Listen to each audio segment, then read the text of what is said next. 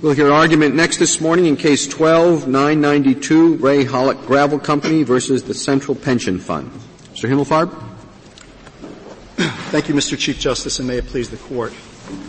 25 years ago in Budinich versus Beckman Dickinson, this Court unanimously held that a decision leaving unresolved a request for attorney's fees is a final decision subject to immediate appeal.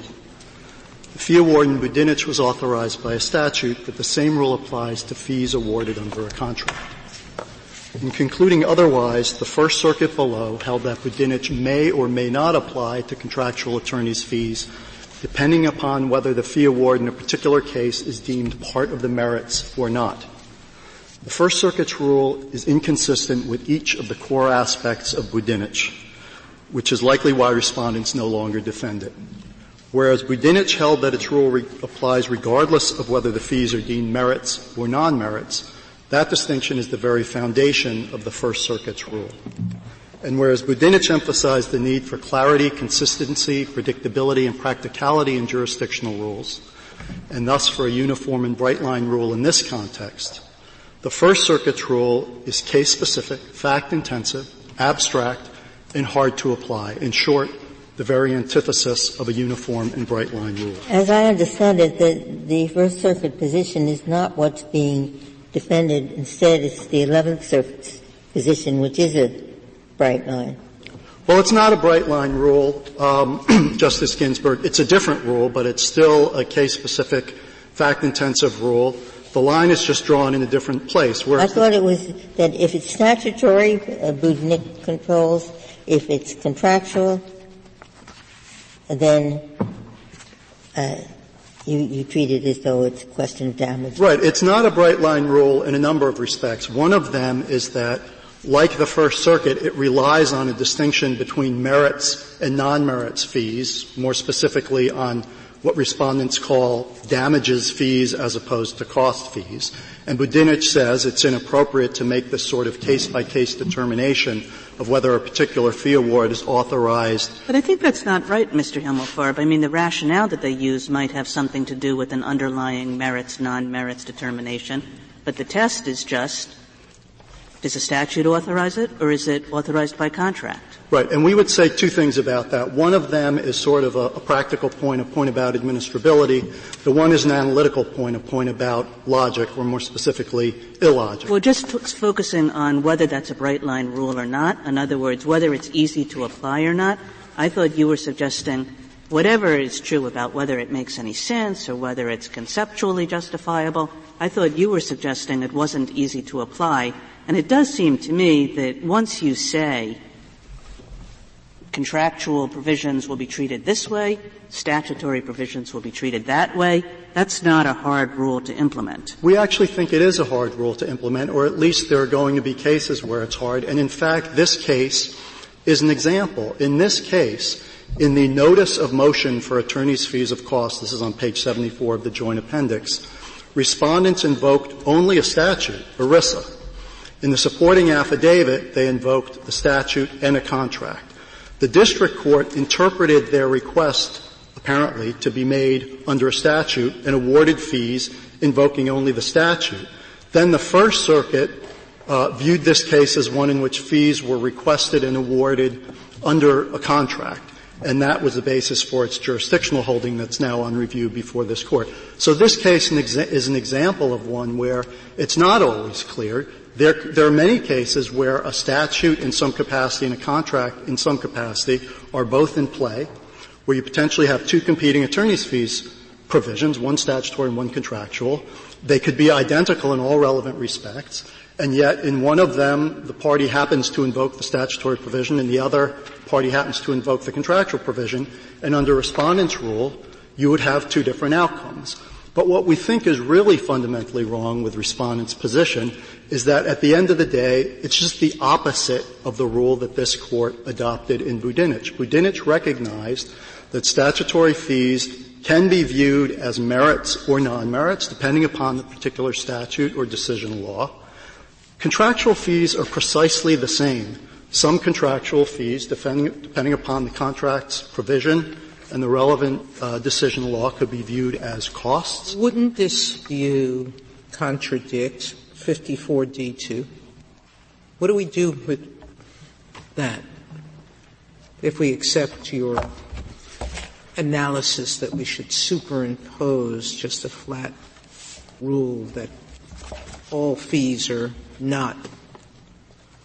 54D2 simply requires that in a case in which fees are sought by motion, they have to be made, the motion has to be made within 14 days, unless the fees are such that they are part of the cause of action and they're submitted to a jury. 54D doesn't say that in a case where the fees are made by motion but they should have been submitted to a jury, there's some other appealability rule. It simply says that in a case where a fee request is made by motion, it has to be made within 14 days. I'm a little confused. So is your rule that if a request is made by motion, whether it's contractual or statutory, that then becomes a separate judgment and not a part of the final merits?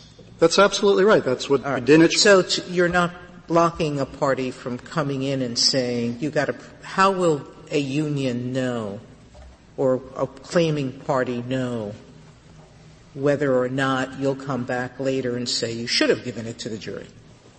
Well, our submission is that it doesn't matter whether it should have been given to a jury or not. What matters is whether it was given to the jury. And let me just say parenthetically, the general practice in federal courts, as I understand it, is that fee requests are not given to juries. At the very least, the amount of the fee is almost invariably determined by courts, not by juries. And in fact, courts have held that there's no Seventh Amendment right to have juries determine the amount of attorney's fees, and this makes sense when you think about it. Because it does make sense. Have we held that or just circuit courts? No, lower courts have held that.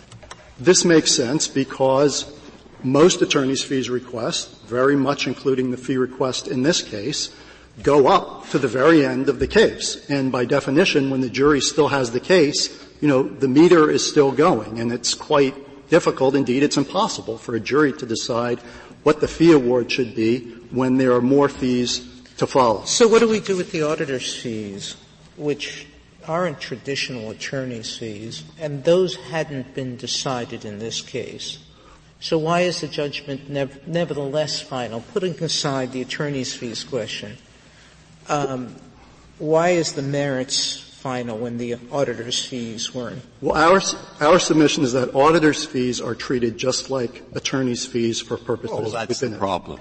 I mean, put Justice Kagan and Justice Sotomayor together.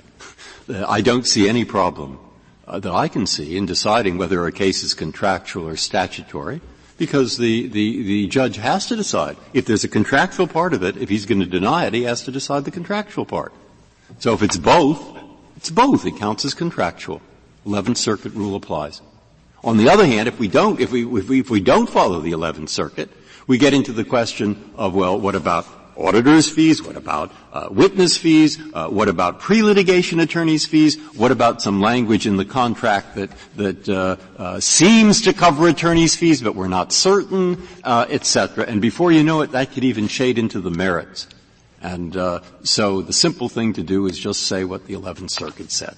So you have one argument that yours isn't really an administrative objection, and you have the other argument that if we follow you, there's a big administrative problem. Well, auditor's fees or any other sort of non-attorney professional fees or expert fees or anything else, we think are not a problem, because the truth of the matter is that category of fees, as a general matter, just like attorney's fees, are fees that are incurred in attempting to enforce the underlying right or to defend against the enforcement of the underlying right. They're not some measure of the value of the underlying interest. All right, so all we're going to have is a contract which, in its discussion of the merits, makes some general mention of fees. And now what we have is the initial notice of appeal has to be within 30 days of the judgment, when the fee issue is not yet resolved. And you're going to try to separate the merits from, you see what I'm worried about, what Justice Sotomayor was worried about, that these things will be very messy when you get to many, contracts. I don't think so. I mean, just think about this from a common sense point of view. This was a case where there was a bench trial. At the conclusion of the bench trial, the parties, including respondents, submitted proposed findings of fact and conclusions of law, in which they said, Judge, you should find petitioners liable, plaintiffs below, and you should award us damages. Then a few weeks later, they separately submitted something that they called Motion for Attorneys' Fees and Costs, in which they requested attorneys' fees, costs, and auditors' fees.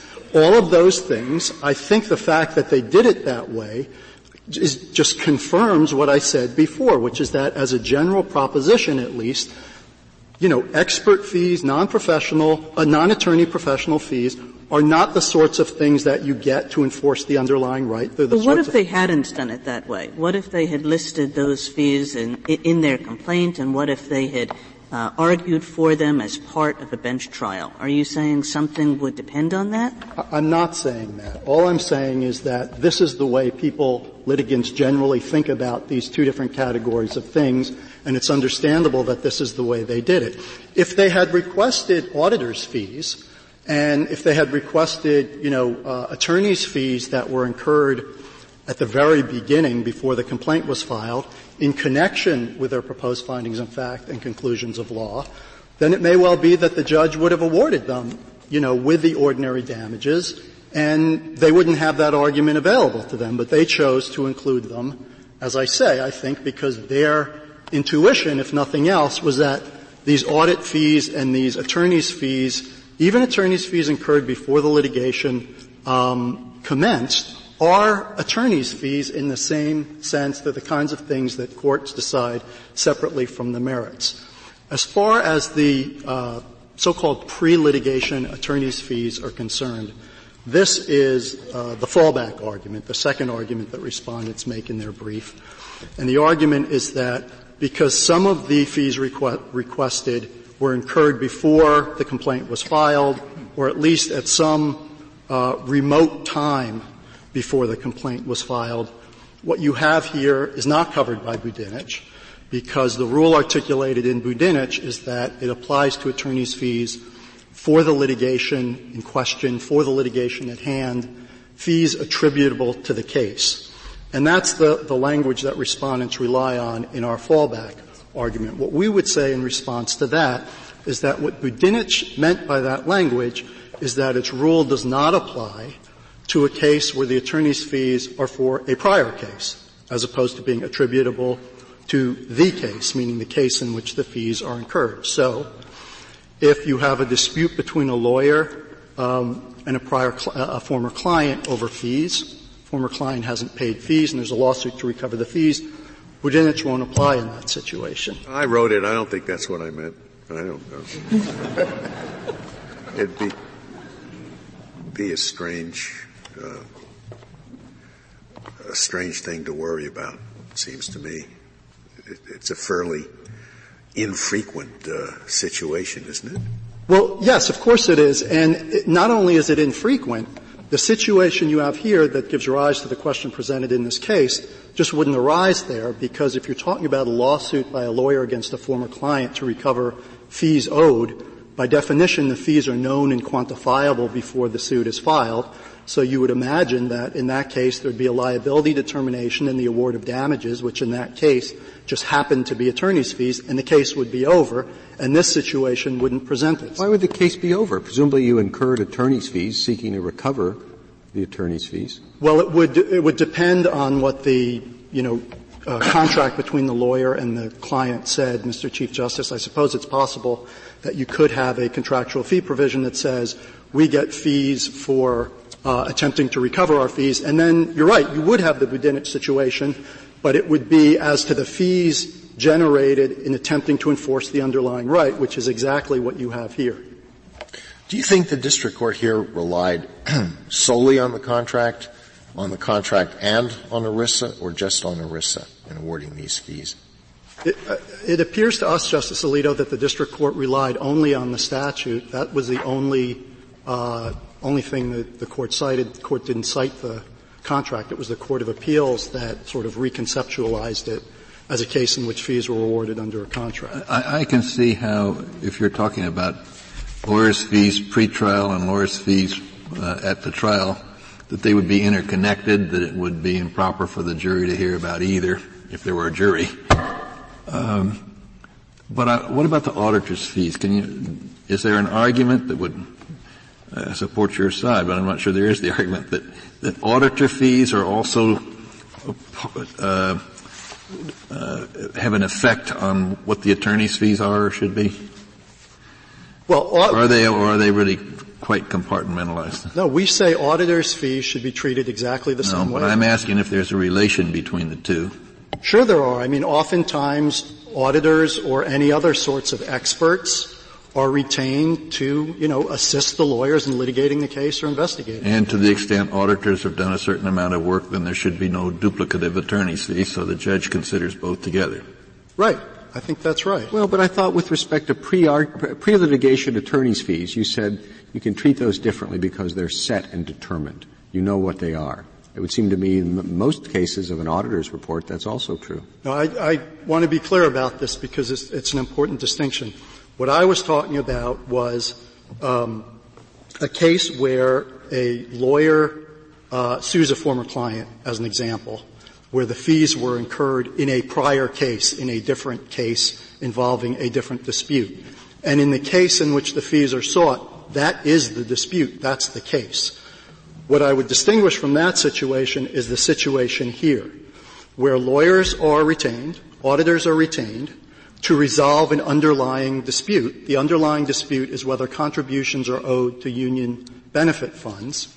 The lawyers and auditors investigate the case, they prepare to litigate it, they research potential claims, they draft a complaint, they file write a demand letter to the other side.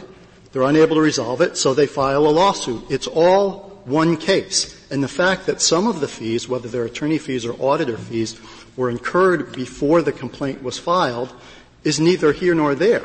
The contractual provision at issue here authorizes that recovery. Everybody agrees with that. And the truth of the matter is that even under the narrowest imaginable attorney's fees provision, surely some fees incurred before the complaint was filed would be recoverable unless you had a really oddball statute or contractual provision which made. And the trial court needs to know the amount of the pretrial fees and what they were incurred for, so that he doesn't give duplicative recovery when he provides for attorney's fees for the course of the trial. Right, but if respondents' fallback position were correct, what that would mean is that in literally every case, contractual or statutory, you would have to litigants and courts alike would have to search through the request for attorney's fees, which are generally voluminous. The one in this case runs to more than 100 pages in the joint appendix. This was a 3-day trial, to decide, are there any fees here that are non-litigation fees? And I put non-litigation in quotation marks. And that has two consequences. One is it requires sifting through this voluminous record. And the second is it requires making a very difficult kind of evaluative judgment about whether this particular pre-complaint fee is, a merits, and I put that in quotation marks also, fee, or a non-merits fee. If it's drafting a complaint, maybe that's a non-merits fee, but if it's, 4 months before the complaint was filed and it doesn't have to do with any drafting of a pleading, there's some way to conceptualize that as a merits fee. We just think it's completely unworkable. So articulate again for me your rule. Would it go something like this? To the extent that a party leaves attorney's fees for after trial, it then that's a separate judgment that will not run the finality of the prior judgment? That's right. But you're proposing not to stop parties if they choose to put this issue to a jury. You're That's just right. saying if they don't, then they have to treat it as the judgment that comes out of the contract dispute as final. The other aspects of it. That's right. That's absolutely right. If there is a decision in a case that leaves unresolved everything except attorney's fees, Budinich applies no matter what. You're saying not just attorney's fees, also auditor's fees. That's true. And what about witness fees? Experts. Well, witness fees are costs, and there's no question. No, we're experts. The payment of an expert. If expert witness fees are recoverable under the applicable statute. No, it's a contract. Right, under the applicable statute or contract, and everybody agrees. Expert witnesses are also. So we were talking about Budniching or whatever. You want to do that for the attorney's fees, auditor's fees, expert witness fees, experts who help the attorney but don't testify. What's the rule of what we're putting in here and what we're not? Well, the rule is what I was suggesting before, which is that if these are fees that are incurred in an effort to vindicate the underlying right, then they're covered by Budinich. And I think that's what Budinich is getting at. But if instead they are it's a standalone case, and Justice Scalia, I think, may disagree with me about this, but if it's a standalone case where you hire an auditor, and you don't pay the auditor's fees, and then the auditor sues you for the fees, that's like the example of the lawyer who didn't get his fees paid and sues his former client. What about a different kind of standalone case? I mean, suppose that the fund had actually paid up what it was due prior to the litigation, but there were still all these outstanding costs that had been incurred for auditors and all of that, and a suit was brought just involving those. I think probably Budinich would not apply in that situation because it would be like the case I was talking about before where a lawyer sues a former client and the case is just the case about fees. I also think, though, as with the case of a lawyer suing a former client, this situation is unlikely to arise, at least under this contractual fee provision, because by definition, in your hypothetical, you would know what the fees were at the time you file the case. Presumably, the judgment would be, if it was a judgment for the funds, yes, you're entitled to recover costs, and here's what the costs are, end of case. You wouldn't have this separate pending request for attorney's fees. Mr. Himmelfarb, if I think that we should aim for the rule that trips up the fewest lawyers, what rule would that be? I mean, I just think that's absolutely our rule. It's the Budinich rule. The rule we're advocating says if you have a case and the merits of the case are decided, liability is determined, damages are awarded, but there's a pending request for attorney's fees, which may or may not include other types of related professional fees, and you want to appeal that initial decision, you have to file a notice of appeal within 30 days.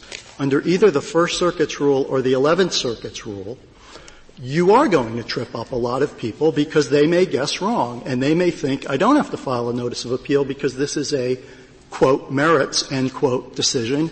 And if it turns out they were wrong, and it's easy to think they might be because this is such a sort of, esoteric kind of distinction, what's a merits fee and what's not, you're going to get people tripped up under either the First Circuit's or the 11th Circuit's rule. So on auditor's fees or anything that might possibly be viewed as falling into the same category as attorney's fees, you can wait.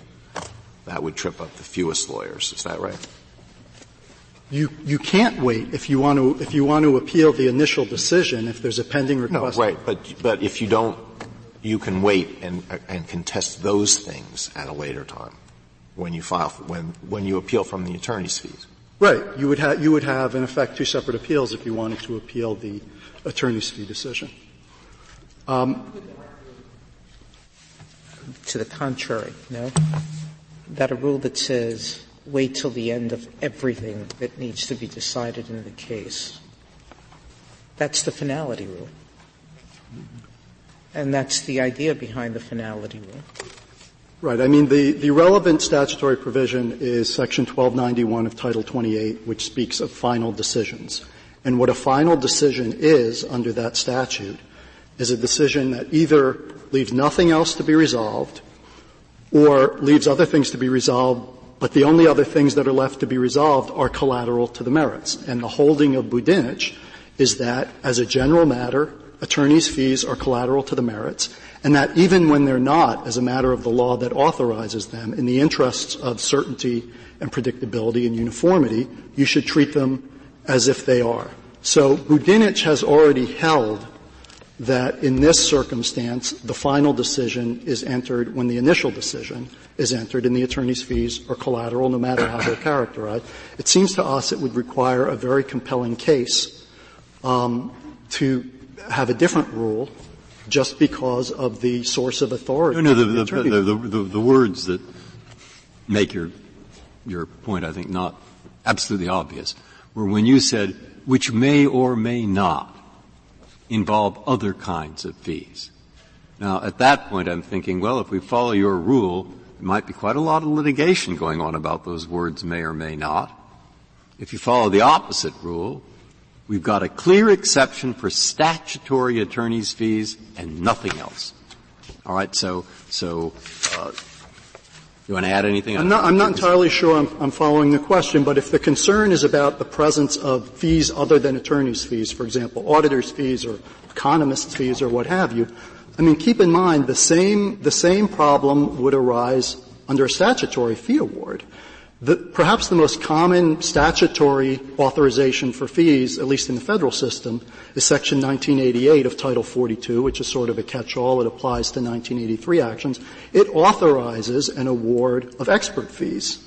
So if you had a straightforward Budinich situation where you have a statutory fee award, say it's a 1983 action, surely Budinich applies to 1988 requests for fees, and 1988 itself authorizes an award of expert fees. So it seems to us you can't have a different rule for contracts if you reject their principal submission, which is that contracts should be treated differently from statutes.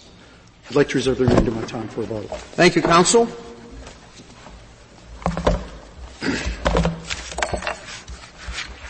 Mr. Feldman? Mr. Chief Justice, and may it please the Court. There are two principles that I think resolve this case. The first one is that all damages claims, no matter how small or large, have to be resolved before a judgment is final under Section 1291. Although occasionally petitioners have suggested that the size of the award somehow makes a difference, I don't think there's any basis to depart from that long-settled rule. The second is that, as this Court itself has held in the Vaughn distilling case, in the Fleischman distilling case and the Vaughn against Atkinson case, attorney's fees that are sought under a contract are damages. They're sought as damages. They're indistinguishable from any other kind of contract damages that are sought. When parties get in a case with a jury, would you submit the question of the amount of attorney's fees to the jury? There's conflicting authority on that, but I would agree with my friend. The general rule is you do have to, when there's a jury, submit whether you get the fees to the jury or not. The amount then your answer was, I'm sure, clear, but I didn't get it. I'm sorry. You do submit whether or not you get the fees to the jury. The amount of the fees frequently waits later for practical reasons. It's a long history of that's the way it's been litigated. It's probably the way it was done in 1791. It doesn't create a Seventh Amendment problem. Well, that seems to me to indicate that there's a final judgment when the verdict is rendered. Fees are left. It's just a collateral matter as to what the fees will be. I don't think it's because it's a collateral matter. What you submit, you do have to submit to the jury whether or not you get the fees. That question has to go to the jury, and that's because it is part of the merits. When people get together and make a contract and they decide about their mutual obligations and the consequences of somebody breaching that contract, they're defining what the merits of a contract claim is that will come. Mr. Feldman, what about a statute that says the plaintiff shall recover as part of his damages attorney's fees? What do we do with that for purposes of 1291? I think what the Court said dealt with that quite clearly in Budinich. Absolutely clearly. Right. But so it is clear, is it not, that the criterion is not whether it is part of damages? No, I would. Because if that were the criterion, Budinich would have come out the other way. I disagree. I think that what Budinich said is Budinich was based on the question it was asking was, are these merits or non-merits determinations? And then what it said is, because of the particular place this comes in litigation, we have to deal with this as a categorical matter. And it doesn't matter. Essentially, it doesn't matter whether it's merits or not merits. That's actually not what the Court said. For purposes of this rule. What the Court said. I don't know how else you can read it.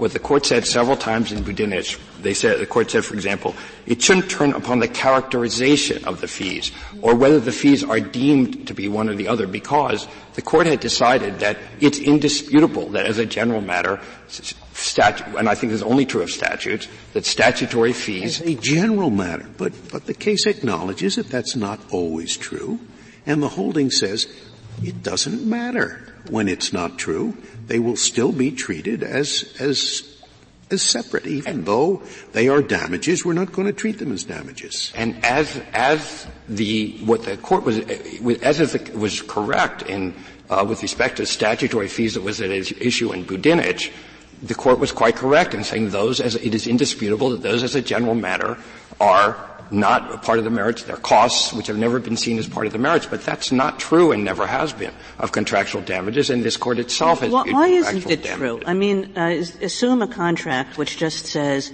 if we go to litigation, the prevailing party will pay fees in much the same way that a statute does.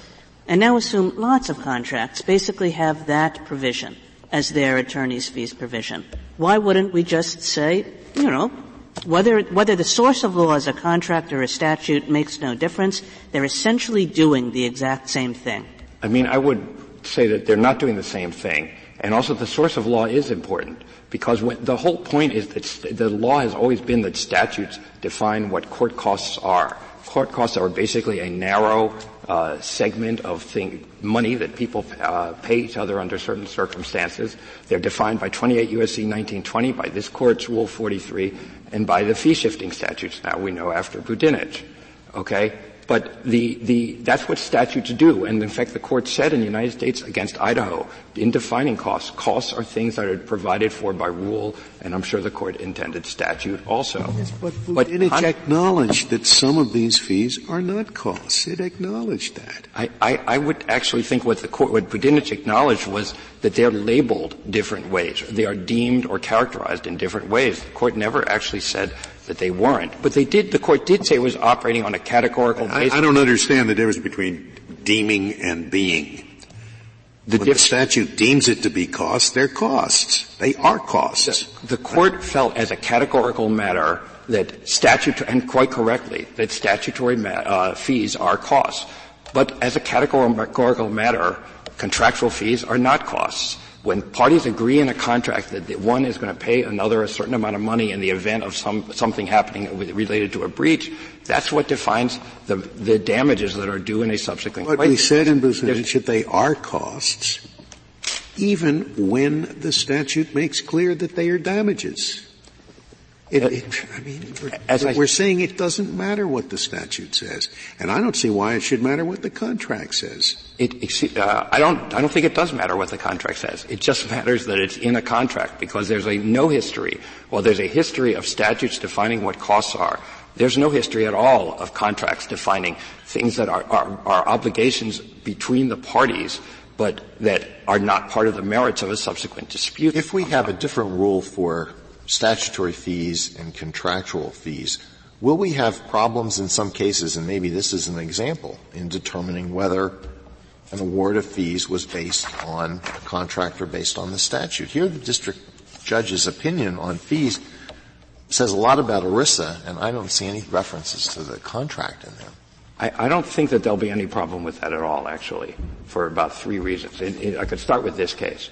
In this case, our complaint talks about the contract. Our motion for summary judgment talked about the contract as a base for fees. I'm talking about specifically. But also ERISA. Also ERISA, but it's for our purposes, it's irrelevant whether there was also a statute. The question is, was there a contractual fees issue in the case, and was it decided? Okay. Let's be a little more precise. Your notice of motion reference ERISA alone. The supporting affidavit mentioned both, and the district court opinion mentioned only ERISA. That's true, but so if you didn't mention the contract in your notice of motion. The notice of motion, actually, what the notice of motion said, this was the sequence of events. The affidavit was put in on, I believe, April 4th.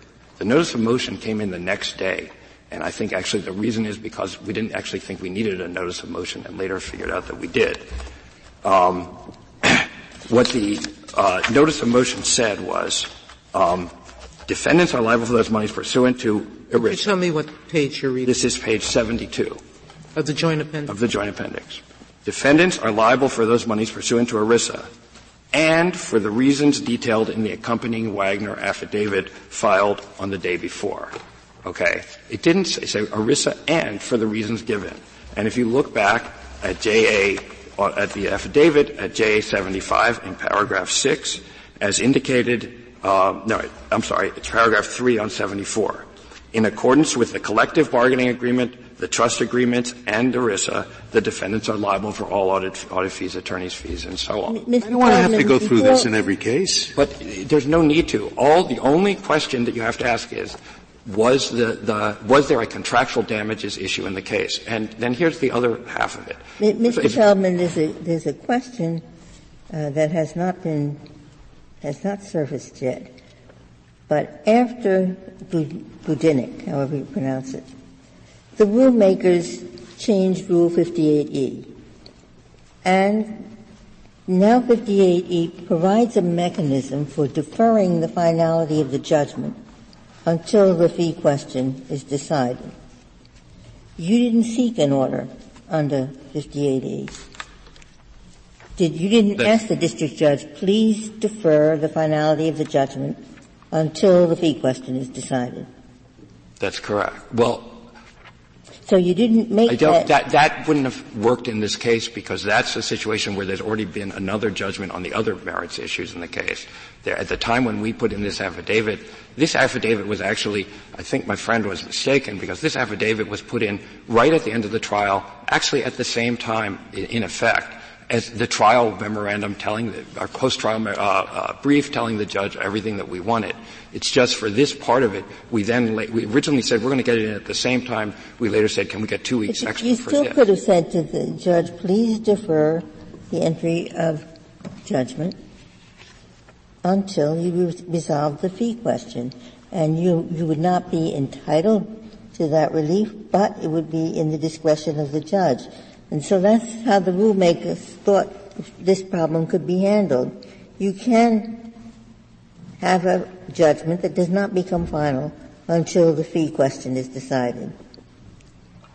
But if there's absent that specific determination, then the judgment becomes final when it's final, and the fees are a separate matter.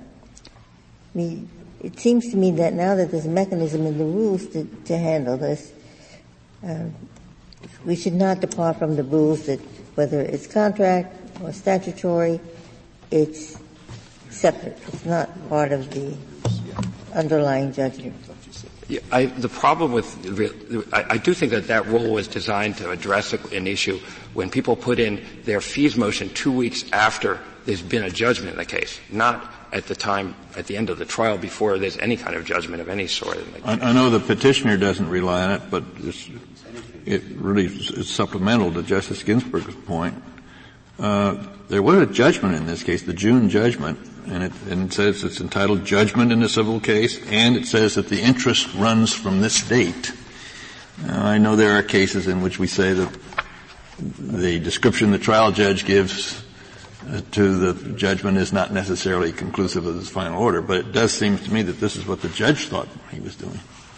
I'm not sure that that's right. The judge says at the end of the other order, he says, now this case is concluded. And I have to look to see when the actual I think the judge thought that the final judgment in the case was the one doing the attorney's fees. He was maybe running the interest from the other one. The interest ran from the June 17th judgment. Right. That's correct. But I'd like to go back to a couple of other things. One is, there's no sorting through things that's really a problem. First of all, there's very few cases that ever have both contract and statutory fees. We've looked through every case cited in the papers in this court. Maybe one or two did, but in those, there was no doubt at all that there were contractual fees that were at issue. But more importantly, unlike other kinds of contract damages, where if you want lost profits or if you want the cost of some replacement performance, you don't have to tell the judge what the legal source of getting those things are. You just have to tell the judge, this is what I want, I'm entitled to it, there was a breach of contract. But with fees, you don't get them just as a matter of saying, I want to get my fees. You have to give the court some source that authorizes them. And that usually it is a statute or it's a contract. And parties, I think you'll find, I couldn't find cases where there was any doubt where a court said, I have some doubt as to whether there was statute or contract. In my own mind, what matters is you have to have one clear rule one way or the other. That's right. Fine. Okay. You both agree that's right. I think. So the First Circuit's approach is less preferable. Which should it be? Well, go back to Justice Alito's question. What are ordinary lawyers going to think? What they normally think now, I guess, is this. There's a piece of paper, separate. It's called a judgment. Counsel, once that goes into the file, you have 30 days if you're not going to change that judgment. And the fact that you want costs doesn't make a difference. Now, what you want us to say is the fact that you want costs sometimes makes a difference. It makes a difference when it's non-statutory. I grant you that's fairly simple. But isn't it better to tell the lawyers, I think that's what they would say, it's better to tell the lawyers, look, counsel, a piece of paper is there, you have 30 days. And try to minimize the exceptions to that. I don't think it is, and there's a number of reasons, okay? One is that what our rule does is you file the notice of appeal after the case is finished, at the end. Under their rule, you'll necessarily set a trap for the unwary. For lawyers who aren't sure or don't know the law or whatever, for those people who aren't up on it, they're going to miss the earlier notice of appeal, and they're going to lose their right to appeal altogether. If you adopt petitioner's rule, that would be what would happen. If you adopt our rule, then that wouldn't happen. It would be true there would be people who would file a notice of appeal too early. But filing a notice of appeal too early is much less of a problem. Because if you file a notice of appeal too early, you can cure it by just filing another notice of appeal later. And under Federal Rule Appellate Procedure 4A, there are times when an early notice of appeal, in I think a number of circumstances, relates forward to a later judgment. Well, Mr. Feldman, going back to my 58E question, one thing that's interesting about the rulemaker's response to Budenick is they didn't make any distinction between statutory and contractual fee awards. You would have us divide the world up that way. Statutes, one rule, contracts, another. But the Rule 58E, it's not confined to statutory fees. They did make a distinction between, fees that have to be proved as part of the substantive claims in the case. And actually attorney's fees are actually very close to that. I would also point out that other fees at issue here, this is the other problem.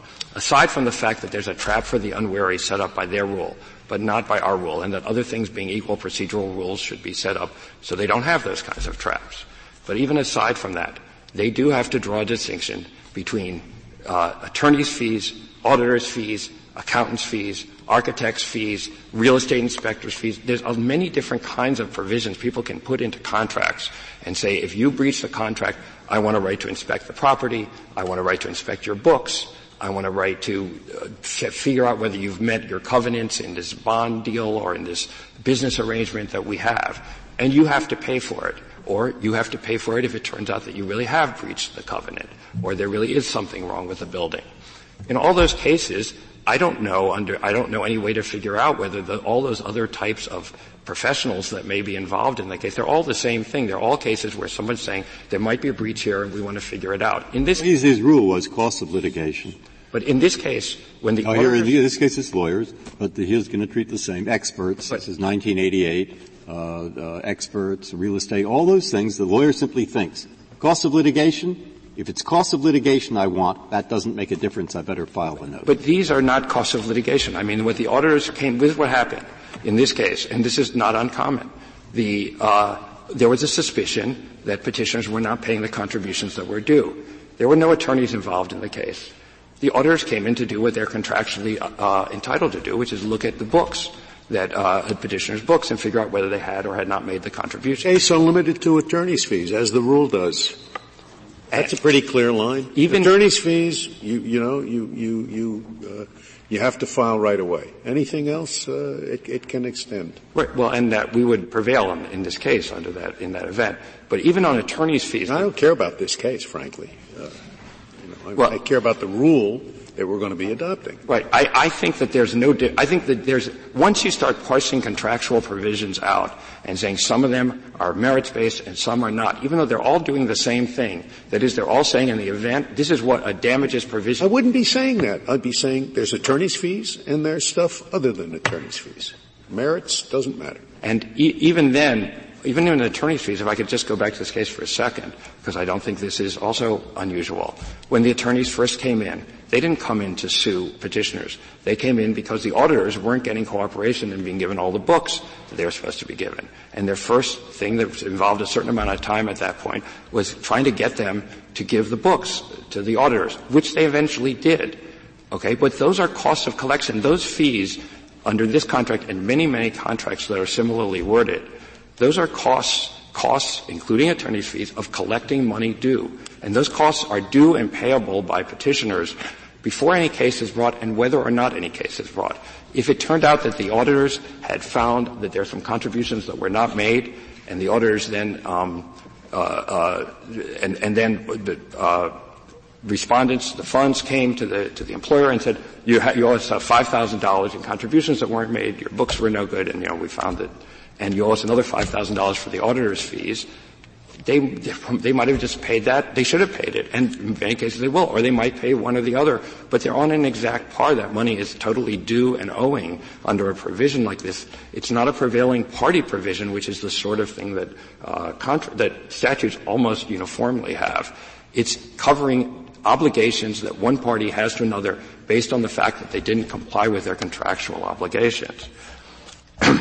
Another reason why it's important that the Court pay close attention, I think, to the rule against piecemeal appeals in a case like this, and the strong policy that at the very least, if there's any doubt, you should avoid the piecemeal appeals, is that for people in this kind of situation, it can be very, very important to know whether you're going to get your fees paid before you have to file a notice of appeal. I thought the procedure was, regardless of who prevails, it's not piecemeal appeals. I mean, they often combine the two in the Court of Appeals for consideration.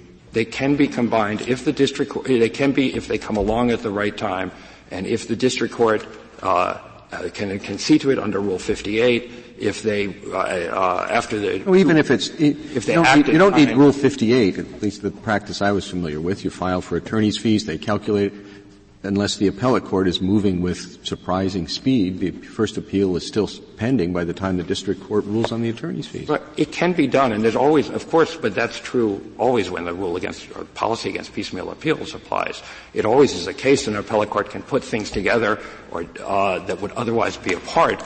The point of that rule, though, and what I was getting at is, for people in the situation of respondents here,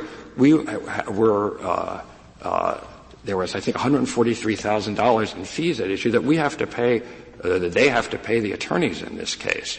And it's very important to them to know whether they have to pay that amount before they decide whether they want to appeal the case or not. It's just as important to decide whether they want to appeal that amount than to decide how much they're going to get for the basic contributions that petitioners also owe us. Well, if they're worried about it, they could always appeal and withdraw the appeal later. They can do it, but if they don't get the amount, right? They can do that, but it's all the point of the rule against piecemeal appeals is these kinds of decisions are much best left, and this has really long been accepted, to the end of the litigation, not to try to push it up earlier, which creates traps for the unwary of the sort I was talking about. That would apply to statutory fees as well, the argument about piecemeal duplicative appeals.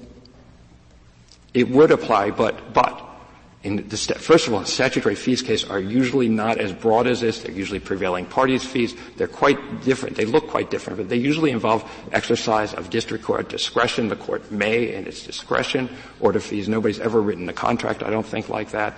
But more importantly, in the statutory case, the court was quite correct in Budinich that it's really indisputable that as a general matter, statutory fees are costs, and costs have never been seen as part of the merits.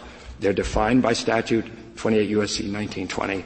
1988 is just another provision defining costs and extending it a little bit farther. Are you sure that as a general matter, contractual provisions do not make attorney's fees costs? I've seen a lot of contracts that say, shall recover costs, including attorney's fees. I think when contracts talk about, I don't think there's very little, if any, history of contracts actually trying to allocate court costs of the sort that statutes do.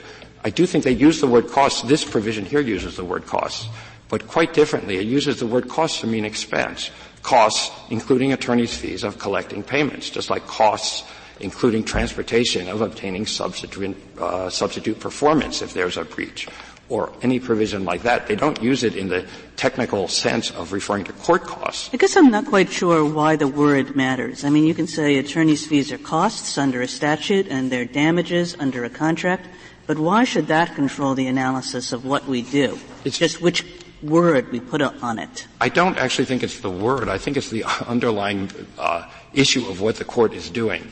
In the contract case, the court is just adjudicating another claim by one party against another for some money based on their performance under the contract.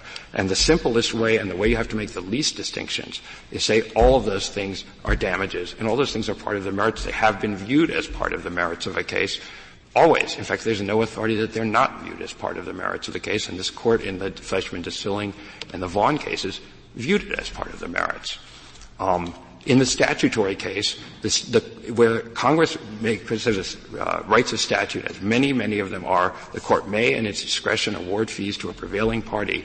I think the intuition of Budinich was Congress was tying into the long tradition of taking litigation costs and extending it a little bit farther, and that's something that Congress does. And if Congress wanted to say that contractual attorneys' fees are available under some circumstances or under however, then that would probably be defining costs too, especially if they're tied to what goes on in the litigation.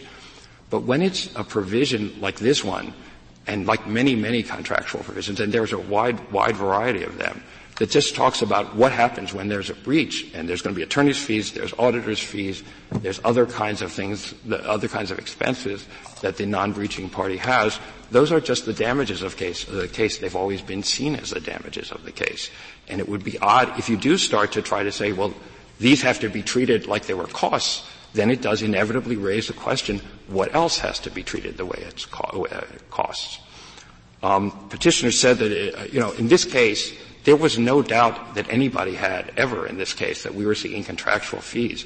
And one reason that I think is pretty conclusive on that, aside from the fact that we mentioned it at every single opportunity throughout the case that we were seeking contractual fees in our summary judgment motion, in our trial brief, post-trial, in the complaint, it was everywhere. But the auditor's fees that we were seeking probably wouldn't have been awardable under ERISA. Because the ERISA provision, 29 U.S.C. 1132G, says you can get reasonable attorney's fees and costs of the action to be paid by the defendant. And I'm not sure at all that would include, I don't know of any authority that includes auditor's fees. But the contract was quite clear. Costs, including attorney's fees, of collecting payments. And the auditor's fees did fit in that basket. And nobody doubted it throughout the litigation. There was no litigation about whether we are entitled under anything to auditor's fees, because there's no point in litigating the ERISA issue because it was clear under the contract.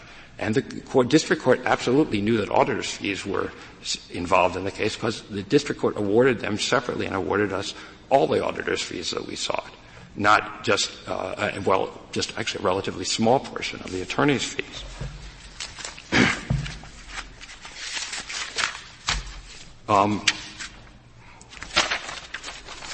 And in any event, our submission is that the court, that contractual attorney's fees have always been seen as damages, should continue to be seen as damages, and the easiest, simplest, and best procedural rule is to say that's what happens with contractual fees. That's the category that we're dealing with.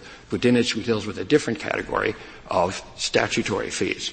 But even if not, I do think that in this case, the non-litigation fees, the attorney's fees for a time when they were enforcing the contract, which ultimately got enforced, and before there was litigation, and the auditor's fees for examining the books that were sums that were due and owing entirely without regard to whether there was to whether there was a judgment in the case or whether there ever was a court case at all. Those things, at the very least, should be seen are damages in the case. They were due and owing before the case was ever filed, and because those were in the case at the very least, the judgment wasn't final until those were resolved.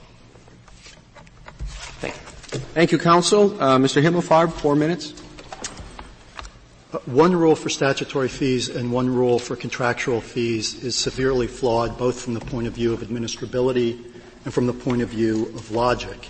My friend Mr. Feldman suggested that the fees in this case clearly were sought under a contract, and all I would say about that is that it seems to me the colloquy itself that comment precipitated shows how confusing it can be to make the determination. Mr. Feldman also suggested that there are a few other examples where you might be seeking fees under a contract in the statute.